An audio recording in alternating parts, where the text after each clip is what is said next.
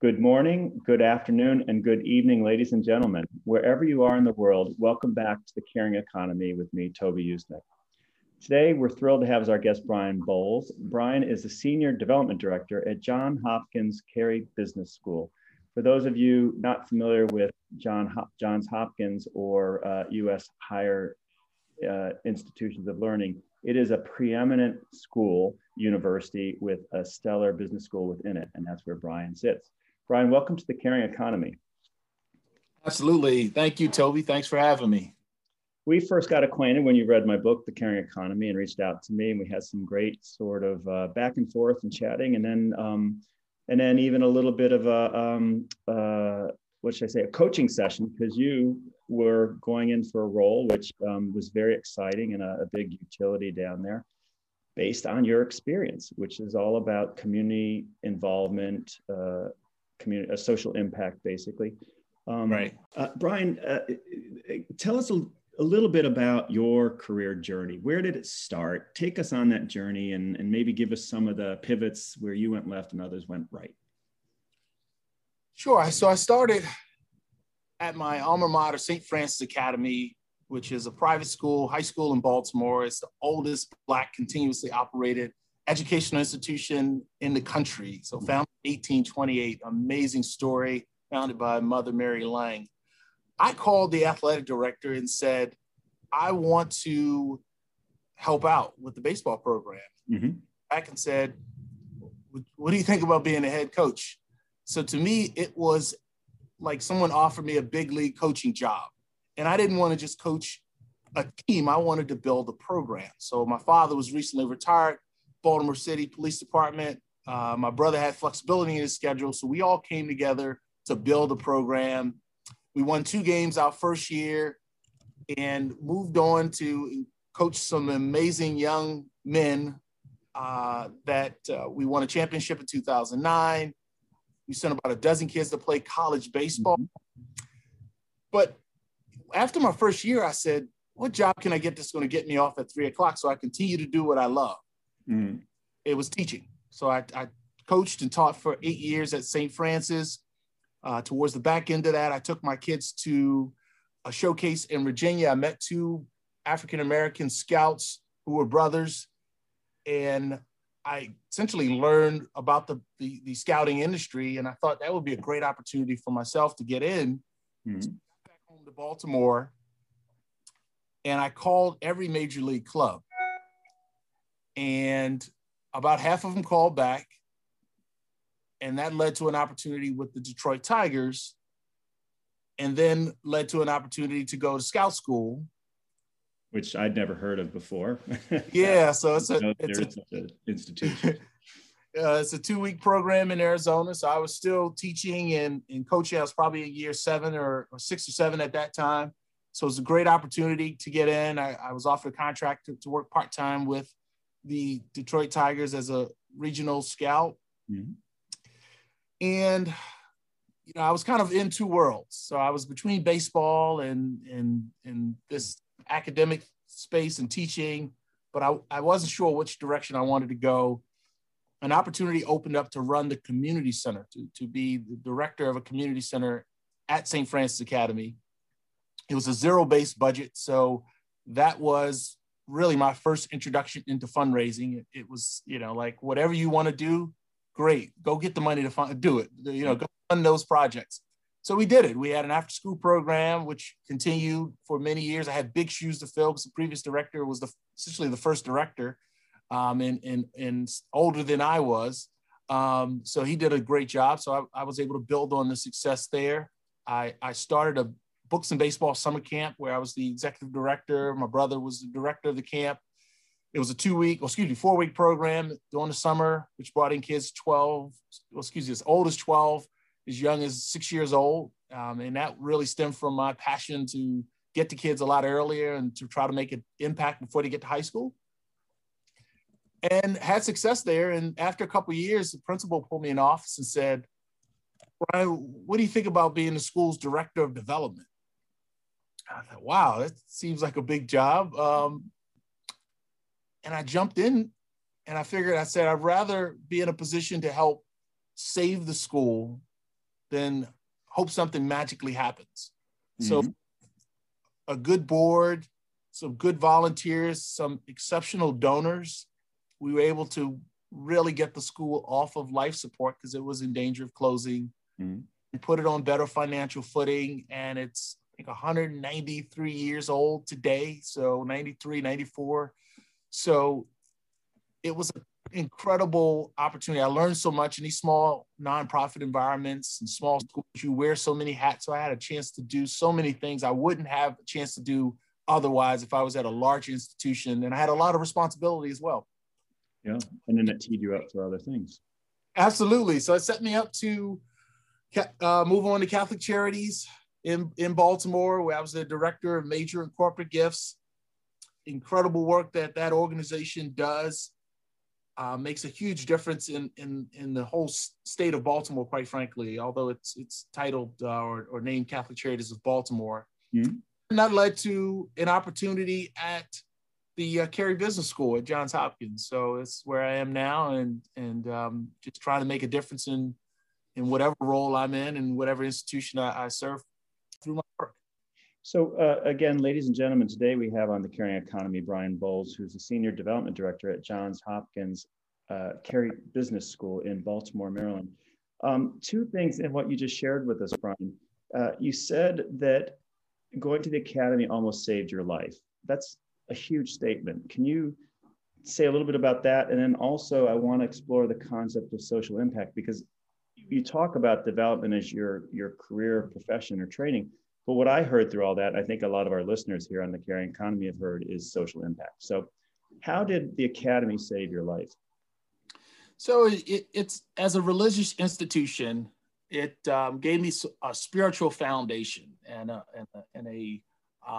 you're in a space where it's a small school. It's, you have nuns there. You have this very caring and loving staff and faculty. Mm-hmm. That is exactly what I needed. And I didn't know I needed it at the time, but when my mom essentially said, "You're going to St. Francis Academy no matter what," that was it. And of course I went fighting and kicking and screaming, but just the level of care, the good examples. I guess one thing to note is this was my first time having Black male teachers. Mm-hmm. And then going back into the classroom myself, I'm back in terms of what impact that had on me. And then as a result, what impact that's had on young people that I've worked with.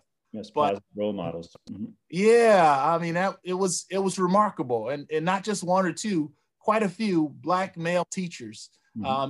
Young man, I think you need that. As a young Black man, you need that. That's a difference maker. And I think that made a significant impact on my development as a young man. Mm-hmm. Well, I think representation absolutely matters for all of us. As a gay man, it was later in life that I was around out gay males who actually were either became mentors or who were role models for me. So absolutely matters. I agree with you. And I want to come back to the whole topic of raising young Black men, but tell us a little bit also about the social impact part of it, which ties into your whole career journey. Yeah. So, one thing I realized is that with young people specifically, they pay a lot more attention. They pay attention to what you say, but a lot more on what you do. So it's being that good example. And I think I've found those opportunities through my work, through mentoring, through running the community center where we had after school programs and serve meals of. A lot of times it was the last meal that the young people would eat, and this was for primarily kids in middle school and some in elementary school. And then the different programs and activities we engaged them in. Those things are incredibly impactful and meaningful. And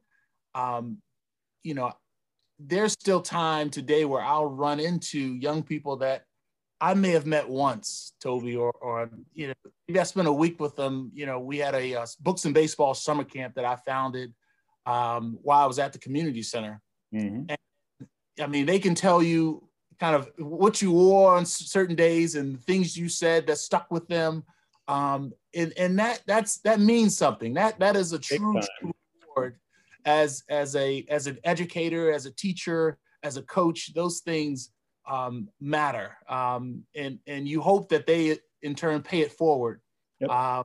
Change agent, really. That's like a real change agent, yeah.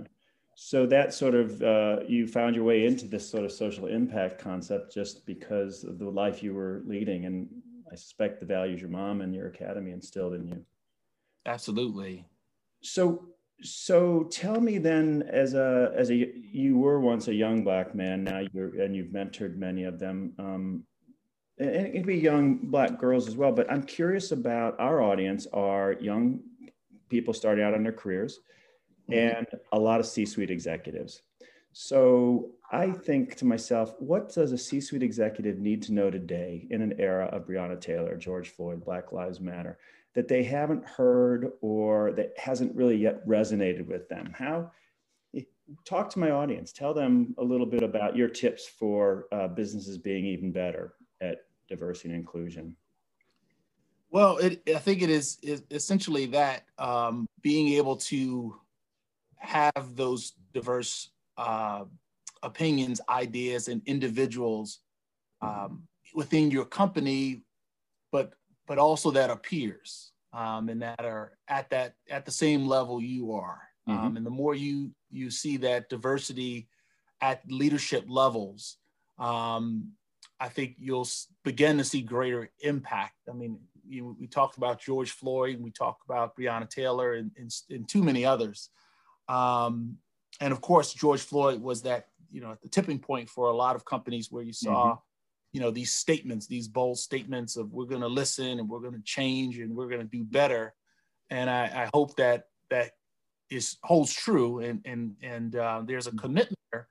But I will say candidly, I saw certain comments and statements of companies that I questioned whether they had any representation maybe in their communications department, because maybe there was a miss here or there in terms of wording or the way they presented something. So that is very important to be able to have that representation and have, someone that,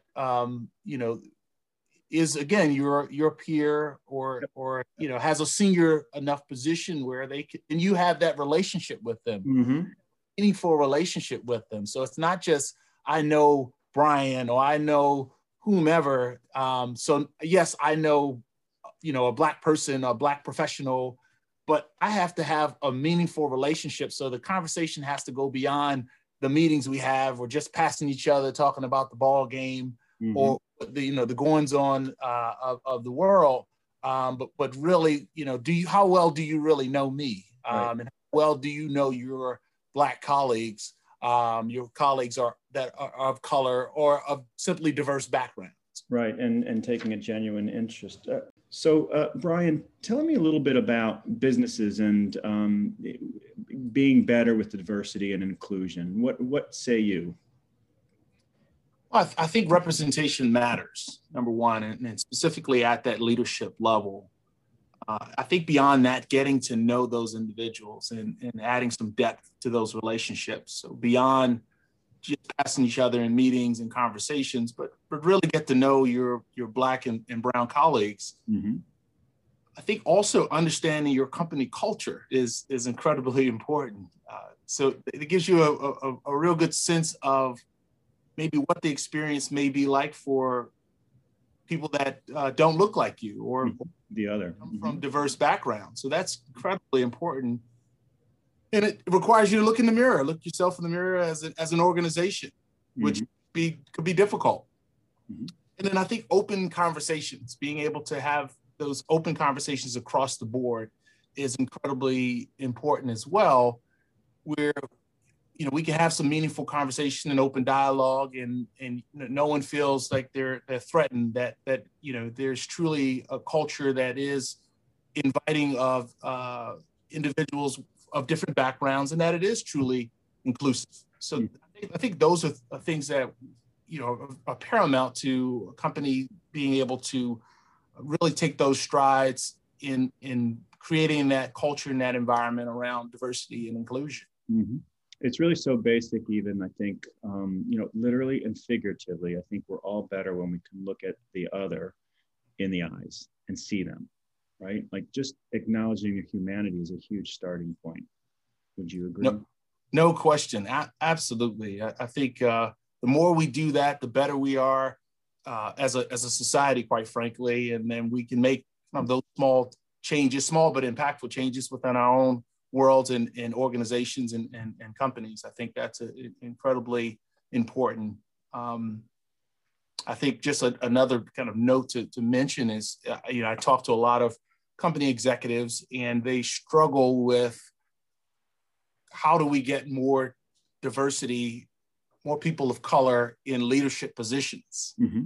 So they've done a good job. They've taken that step of having diversity amongst their organization, but they usually stop at that mid-level manager role. Mm. And how do you get them to that kind of C-suite level? Because if you look at a lot of companies, there's not a great deal of representation in the C-suite, and maybe it's just one, right? Mm. And one thing we know is that, as Black people, we're not kind of, we don't all think the same, and we don't all, have the same necessarily beliefs or upbringing, but so it's good to have different perspectives and not just kind of one person representing. I mean, that's a good first step, but I think the more and more you see diversity at that kind of leadership level, it's going to be incredibly impactful in terms of being able to make that difference in diversity and inclusion.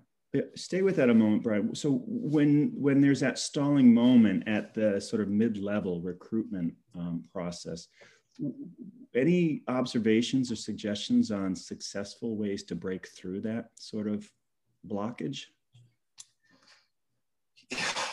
So I think one of the first steps is you have to have a sponsor that will advocate and that takes a genuine interest in making it happen. Mm-hmm. So beyond just a conversation of it sounds good to say, well, how do we do this? So we need to do more of this, right? We think of some of the statements that have come out post George Floyd. We need to do this. We'll do better. Okay, but what are the deliberate steps you're going to take to actually make that happen? And not just relying on your chief diversity officer, because their success is only as good as the buy-in at that top level in the leadership. They can continue to push and try to make strides, but it has to be a sincere and it has to be deliberate action taking place at that leadership level to make it happen. And you've got to have someone in the room that will step up or stand up and say, we've got to make a change. And I see someone that's bright and talented and they deserve to be in this room as well. So if I may, then what I'm hearing you say is to our listeners who are making these decisions real time and grappling with these challenges, if you don't have that person in the room, if that is not you, then bring somebody in who can do that. We're seeing a lot of hiring now of chief diversity officers at institutions. I'm not fully convinced that that's the only way or the best way to get past that blockage, but certainly it is bringing talent in from outside that is going to be that catalytic agent to break through that blockage. I think time will tell. Would you agree? I would agree. And one thing I've heard of some companies doing is attaching it to compensation. Oh yeah, that's quite a big one. So that makes the needle move very, very, very quickly. Absolutely. But then how do you measure it? How do you quantify it? It can be fraught, but at a minimum, I think great brands need to have those conversations, to have them in a transparent way and an inclusive way and grapple with it, because there aren't quick wins with these kinds of challenges. But boy, oh boy, I think it's where we have to put our energies. So no question. Ladies and gentlemen, today we have Brian Boles, Senior Development Director at the Johns Hopkins Carey Business School. On the communications point you made, Brian, I'm chuckling because as a career communications professional, I'm more interested at this point in my career in the unintended message than the intended message that someone puts out. So if a corporation makes a declaration around Black Lives Matter and they want a certain message to go out, but it falls flat, to your point, I wonder if they don't have a person of color, perhaps a Black person in their communications department. Absolutely. And do they end up misfiring? a basic example I'll ask you, because I'm learning as I go. Would a person writing a press release about a corporate statement around Black Lives Matter choose African American or Black to describe the situation? Does it matter to you as a Black person, or what does the communications professional need to know? Yeah. I think starting with who's the attendant audience, right? Mm-hmm. Who is it for, right? Is it internal document? Is it external? Is it, for a certain customer group, for example? For me, it does not matter. Mm-hmm. I think what matters more is the language that's around it, and all of the words that are around it. But to take it even a step further, the actions that are behind those words. Mm-hmm. So you can say African American, and the communications person says, yes, spot on, that's perfect. Mm-hmm. If you're not, walking the walk, and you're not bringing those words to life through your actions, mm-hmm. it doesn't matter. I know there are words that I don't want to see, obviously, as it relates to how you identify people of color, Black people. But yes, no, for me personally, it doesn't matter. I'm more tuned into the language that's around or the statement in its entirety, and then what's next. In terms of the scouting, and also with the school, the role of parents today, it seems to me that parents are more involved than ever for probably all sorts of reasons. But is that your observation? Has parenting become more involved in the way young people are conducting their lives, or less, or the same as always? Yeah, so I'm tempted to say more, right? And I'm saying this as a new parent, a father of a 1-year-old, right? So I may be guilty of it as well. There's the access to information, and maybe sometimes too much information can leave families or parents that have the best intentions but misguided. So just jokingly, if I was to start a business, or I could probably counsel parents on just parents of athletes, not just baseball, but parents of athletes, kind of, how to navigate this very difficult space, because it's so much of a copycat mindset, because one parent does this, another parent does it, and you mm-hmm. think you do all of these things for your young person to get to the next level. And candidly, sometimes the child is not necessarily good enough. And no one will tell them that, right. But they'll take their money, or they'll say you've got to go to Division I school, and tell you all of these options where they could come and have a great experience in the classroom and on the baseball field, or whatever sport it is, at a Division III or Division II school. Yep. Well, maybe you should start a side hustle around that. Parents who have aspiring athletic sons and daughters. I also think that the times we live in with social media, and particularly reality shows, these competitive shows would have parents think that they have to go to the mat for their kids, not necessarily because they have the talent, but that's just what the show audience wants. Yes. I want to ask you also about mentors. They've been important in your life. They've been important in my life. Any observations or thoughts around mentors? Yeah, so I think you asked a question earlier around kind of big wins, and something I'm looking forward to is doing a presentation to a group of underrepresented minority students at Carey around the importance of being a good mentee. So there's so much information about being a mentor, but not what it looks like to be a mentee, and how to own those relationships. And I think that's something that I've had success with in my life. And I think about mentors, I have quite a few.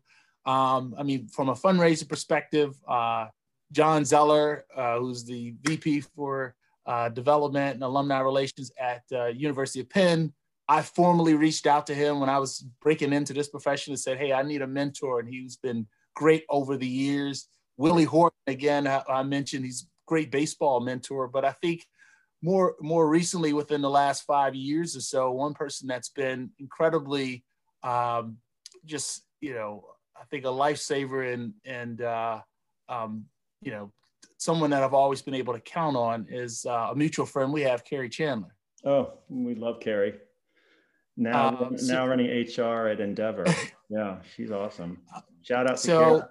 Yes. So she's been great, and as busy as a schedule she has, and she always finds time. I could be going through something in work, or just want to run something by her or get her impressions on something. And she's always made time available. It could be, I could shoot her an email at midnight and 2 a.m. there's a message will pop up, right? Or what have you. And she's probably in another part of the country. Yeah. So she's been a great mentor, but I think, the importance of owning those relationships, mm-hmm. making it relationships of reciprocity. So it's mm-hmm. not about me and what I can do, it's how I can help my mentor. And even if it just means me being successful as a reward, I'm happy to do that as well. Absolutely. I think, Carey, she's even in the book, The Caring Economy, because she helped me with our employee engagement exercise was bringing in a bunch of cultural leaders. And these nonprofits, as you probably know from your experience in Baltimore, oftentimes they have the same concerns as corporations. How do you recruit and retain talent and develop it? And so Carey and the Chief Diversity Officer, Disney, and I did a little brown bag lunch with these executive directors. And it was so helpful to them. It wasn't a check from us at Christie's. It was Christie's at the time. She was our head mm-hmm. of HR. But it was so meaningful to these executive directors because they not only got great counsel from established HR professionals mm-hmm. In corporate sector, but it plugged them automatically into a network, not only with just Carey and our other co-host, but their other peers from these nonprofits. So she has always been amazing. She's a rock star. I'm glad that you brought her up. Yes, indeed. Yes, indeed. And ladies and gentlemen, we're going to pause for a moment. We have today Brian Boles, who's Senior Development Director at Johns Hopkins Carey Business School. Brian, stay with me till after the break. Welcome back, ladies and gentlemen. Again, today we're with Brian Boles, Senior Development Director at Johns Hopkins Carey Business School in Baltimore, Maryland. You are a development professional. I would characterize a social impact professional, Brian. Tell me a little bit about how you're going out into not only the Baltimore community, but the larger community that you're fundraising in, and fostering social impact, making the communities better, or positioning the business school as doing that. Yeah, so I think what excites me is that at Carey we have programs that are centered around social impact. So I think about our community consultant lab, where we have students partnering with nonprofits, small businesses, minority-owned businesses, and helping them solve business issues. Mm-hmm. This has been going on for quite a few years prior to me even coming to Carey, and that's through our Office of Experiential Learning. So being able to apply those things outside of the four walls of the classroom and putting them into action and actually helping and making an impact. Mm-hmm. So things I'm incredibly proud of, and those are things that are easy to fundraise around. With respect to kind of diversity and other initiatives, we have a summer business academy where we bring in students from historically Black colleges and universities, rising juniors and seniors, mm-hmm. for a week business boot camp. And we partner with an organization called Inroads, and it's an incredible program, and the students are even more impressive. And we, obviously this past year with the pandemic, we couldn't make that happen because it's an in-person event, obviously, or in-person program. But we're hoping, crossing our fingers, that we're able to make that happen this year. So being able to fundraise for those types of things, or scholarships for my underrepresented minorities, those are easy things for me to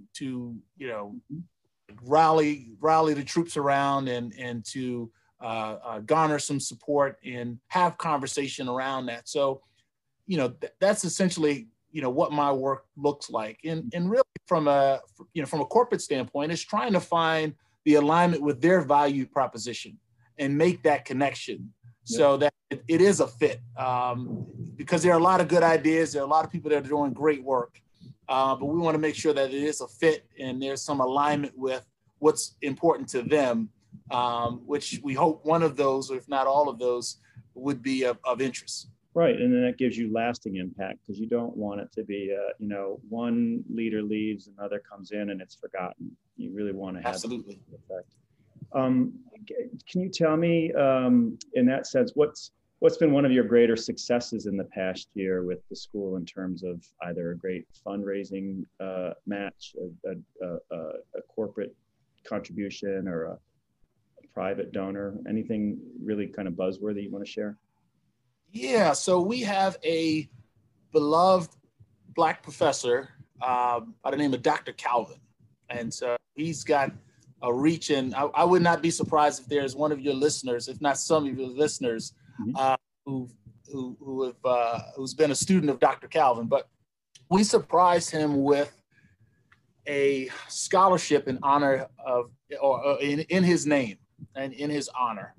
And it was a collective effort by individuals that he taught specifically, and this is another kind of diversity initiative we have going on, which is our leadership development program, which is for mid-level minority managers, or historically was for mid-level minority managers, that we are relaunching in 2022. So I'm super excited about that. But this group is an impressive group of primarily African-American, young people of color who were mid-level managers or aspiring to get there, that went through a certificate program. A lot don't want to get their MBA, but he was their instructor. He was the leader of that program. And so we were able to rally everybody together, get people to contribute, make meaningful contributions, and then surprise him with a virtual celebration to announce this scholarship, which his reaction was priceless and worth every bit of work that we put to make that happen. So that's a huge win, especially being in the pandemic, because most of the people I could not get face to face with. So Brian, with that scholarship initiative, if our listeners want to either apply for it or donate to it or learn more about Carey in general, what's the URL or the social media? Where should we go online to learn more? So it's carey.jhu.edu is the website, and pretty easy to navigate. And then Johns Hopkins Carey Business School, just about on any social media outlet that we're on. So it's pretty easy to find. And tell them that Brian Boles sent you. Yes. Again, ladies and gentlemen, today we have with us Brian Boles on the Carey Economy. He's a senior development director, I would say a social impact guru, working at the Johns Hopkins Carey Business School. Also an African-American man who has really mentored so many countless youth, and started out with a real passion and a drive around baseball. And I want to go back to that. We have a lot of sports fans here on the Carey Economy. We had Mark Patrick on a couple of weeks ago. You probably heard. Baseball is a part of your life. It has been. I've never met a professional scout before. What's that world like? So it is. I'll say the first time that I was out watching baseball and realized I was getting paid, I had to pinch myself. But it's an incredible job to stay. It's an incredible opportunity to stay connected with the game. It's an incredible job because you get a chance to travel and see good baseball and sometimes not so good baseball, but that's a part of the job. Mm-hmm. And in the Mid-Atlantic, sometimes you're talking about March, February and March, and even into April, there are some very cold days. So you've got to be out and watching ball games in the cold, which is different than playing in the cold. Mm. But that opportunity came about with really just, and I guess it'd be helpful just to share this story, but I actually met two African-American scouts at a showcase, baseball showcase, high school baseball showcase in Virginia Beach, mm-hmm. where I met some of my players. And that was the first time that I had even, I think, saw Black scouts. Mm-hmm. And I said, what did you do to get in? He said, well, it's kind of serendipity because it's not a job where you can just go online and apply on Indeed or, one of the job sites. You've got to know somebody. So it's so connected. So I said, man, that sounds like a great kind of thing to explore. I came home back to Baltimore and I called every major league club and left a message and said, this is Brian Boles, interested in scouting, please give me a call back. Look forward to hearing back from you. And half of them called back. Bravo. And so it led to this door opening, getting in with the Detroit Tigers, going to scout school in Arizona for 2 weeks. Scout school, wow. Getting a contract. So it was incredible because most people that are scouts, specifically most people that are Black and that are scouts, play professionally. Mm-hmm. I didn't have the fortune to play professionally, but it was an incredible opportunity and gained some lifelong friends that'll be with me forever. So, and I would imagine some great skills that you're applying to this day. I mean, what does talent look like? How do you recruit it? How do you develop it? How do you retain it? I mean, that's a big part of what I think the caring economy is all about. How are you going to really meet the shareholder, the customer, the employee of today and tomorrow, and make sure they want to engage with your brand? And you have to know it. You have to have that eye, that gift to go out and not only scout it, attract it, but then develop it, retain it, and play it forward. Absolutely. So what happens at Scout School? I'm kind of curious. Sure. So it no longer exists, but it is a 2-week program where essentially it's like the movie Groundhog Day, where you wake up and do the same thing over and over again. Wake up, big meeting.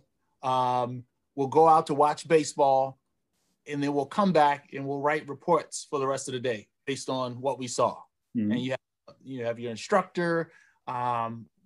It's about 60 participants. We had Ken Griffey Jr.'s brother in there. We had former big leaguer Jock Jones, who's still a friend of mine. Mm-hmm. Flash Gordon, Tom Gordon, whose sons are in the big leagues now. So it's a good group. Just some incredible people there that are now elevating into different roles within baseball, which is impressive as well. But that's essentially it. You go, you watch baseball, you get instruction, and you write reports essentially for the rest of the night. But so why did it go away? Did something change in the profession, or? Yeah, I think it was just kind of changing in leadership. There was new leadership that came in because it was under the umbrella of Major League Baseball. Wanted to go in a different direction. But just an incredible opportunity for me. And Toby, I'll say this, I was actually teaching, and this program takes place in September. So I had enough equity at my school where I could go to my boss and say, hey, I have this incredible opportunity. It's the beginning of the school year. Can I leave for 2 weeks? And no one batted an eye. So it Fantastic. was. Well, that's a smart leader to let you do that. So again, ladies and gentlemen, today we have Brian Boles, who's Senior Development Director at Johns Hopkins Carey Business School. I wanted to, and also in a past life was a professional baseball scout with the Detroit Tigers and the Milwaukee Brewers. Brian, I want to ask you to stay on a few more minutes. We're going to go to a quick break and come back. I have a couple more questions for you. Sound good? Sounds good. Welcome back to the Caring Economy with me, Toby Usnick, and Brian Boles. Today with us from the Johns Hopkins Carey Business School. I want to talk a little bit about your books and baseball program that you started, I think, at the Academy, right? Yes. And you've been recognized with honors for it. What's it all about? And also, what's the URL if people want to learn more about it? Yeah, so I'll start with the kind of worst news, but the program no longer exists. Okay.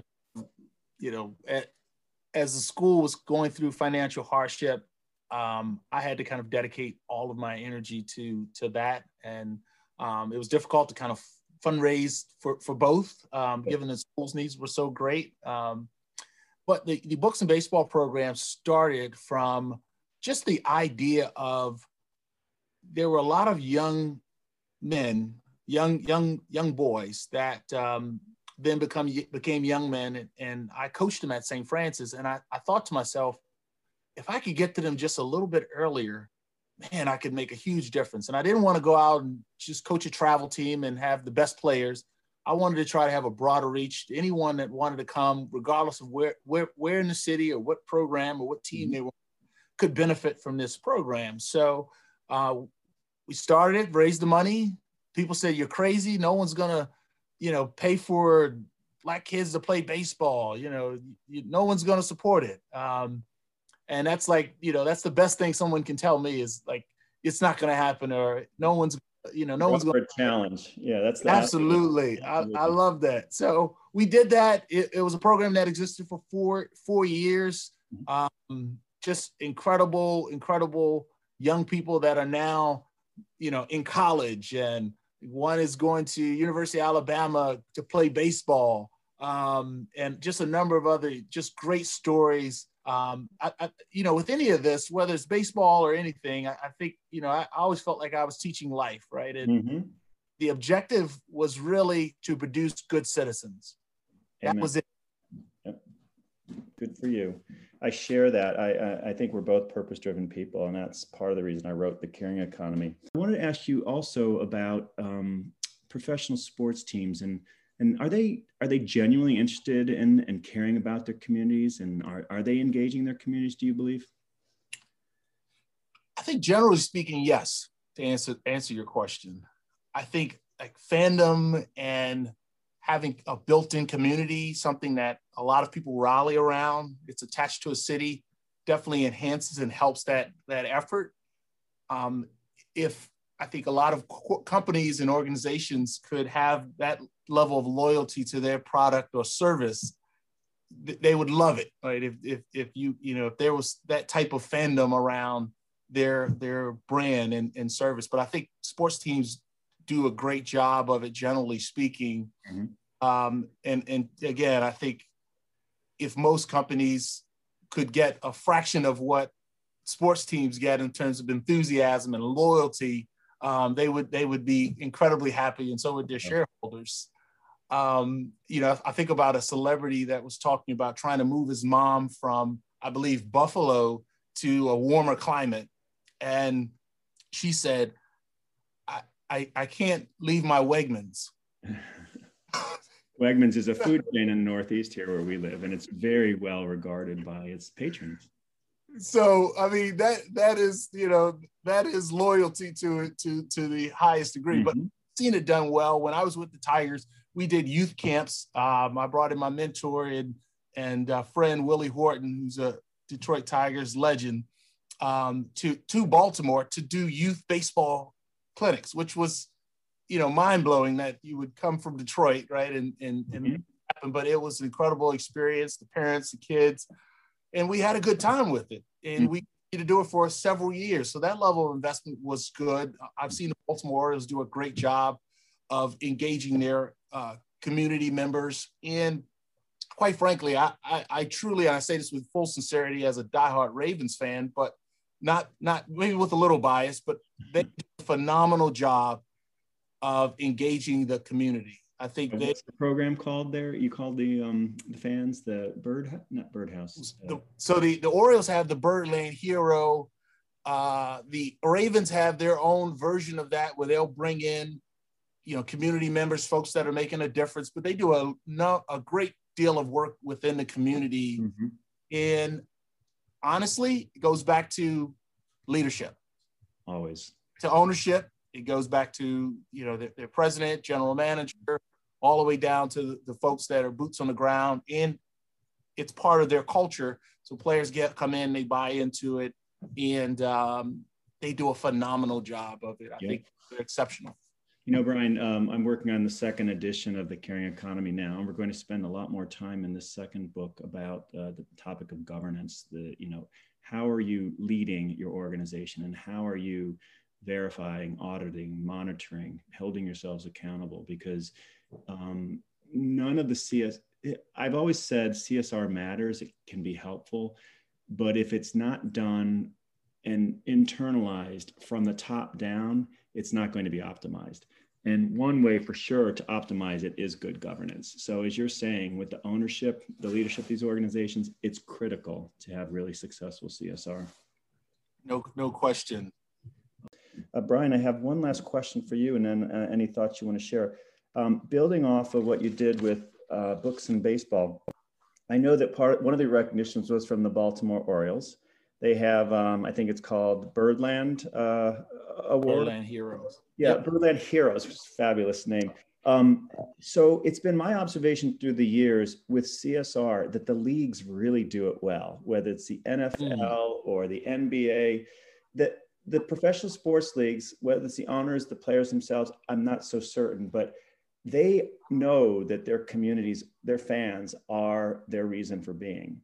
So that the Baltimore Orioles recognized your books and baseball program with their award speaks to that, I think. But would you agree? Is that a fair assessment of the professional sports leagues? Are they genuinely caring about their communities and engaged? So I can say for sure, obviously Baltimore Orioles is one of those organizations that there's a commitment there. The Baltimore Ravens do a phenomenal job of community impact work. And they've got it down. They've, for whatever reason, they've figured it out, how, to embrace community members, how to recognize community members, how to support with their time, talent, and treasure, and then also being able to create these what we call meaningful partnerships, right? Or deepening these relationships. So it's not just, here's a check, right? I think I've heard you say, and, kind of throwing money at the problem is least creative solution. In my words, is the least creative, right? Or the laziest way to do it. Yes. And of course, as a fundraiser, sure, yes, we do want money, right? Because without money, the great ideas stay in the file cabinet. But we're looking for meaningful partnerships and meaningful relationships and those deepening relationships. And how can we end a problem, right? How can we solve an issue? That's ultimately, right, what do we hope to end through our efforts or enhance? Yeah, so it's so obvious to me that you, Brian Boles, already have a great legacy that's only going to get greater. I want to thank you for joining us here on the Caring Economy today. Ladies and gentlemen, again, it's been Brian Boles with me, Toby Usnick. He's the Senior Development Director at Johns Hopkins Carey Business School. Brian, you get the last word. What would you like to say to our audience? So today, today we lost a great in Hank Aaron's, yeah. And so I did not have the opportunity to meet Hank Aaron, and I got a chance to just hear his stories. And I have a good friend and mentor, Willie Horton, with the Detroit Tigers, who knows him well or knew him well. But I guess one last word of advice, and a quote he had was, keep swinging, right? Regardless of what's going on, keep swinging. If you're in a slump, keep swinging. So I want to kind of close just paying, honor to him and what he meant as a baseball player, but more importantly, as a man. And he'll be sorely missed for sure, but keep swinging. That's great. Hank Aaron, great tribute. And thank you again, Brian Boles.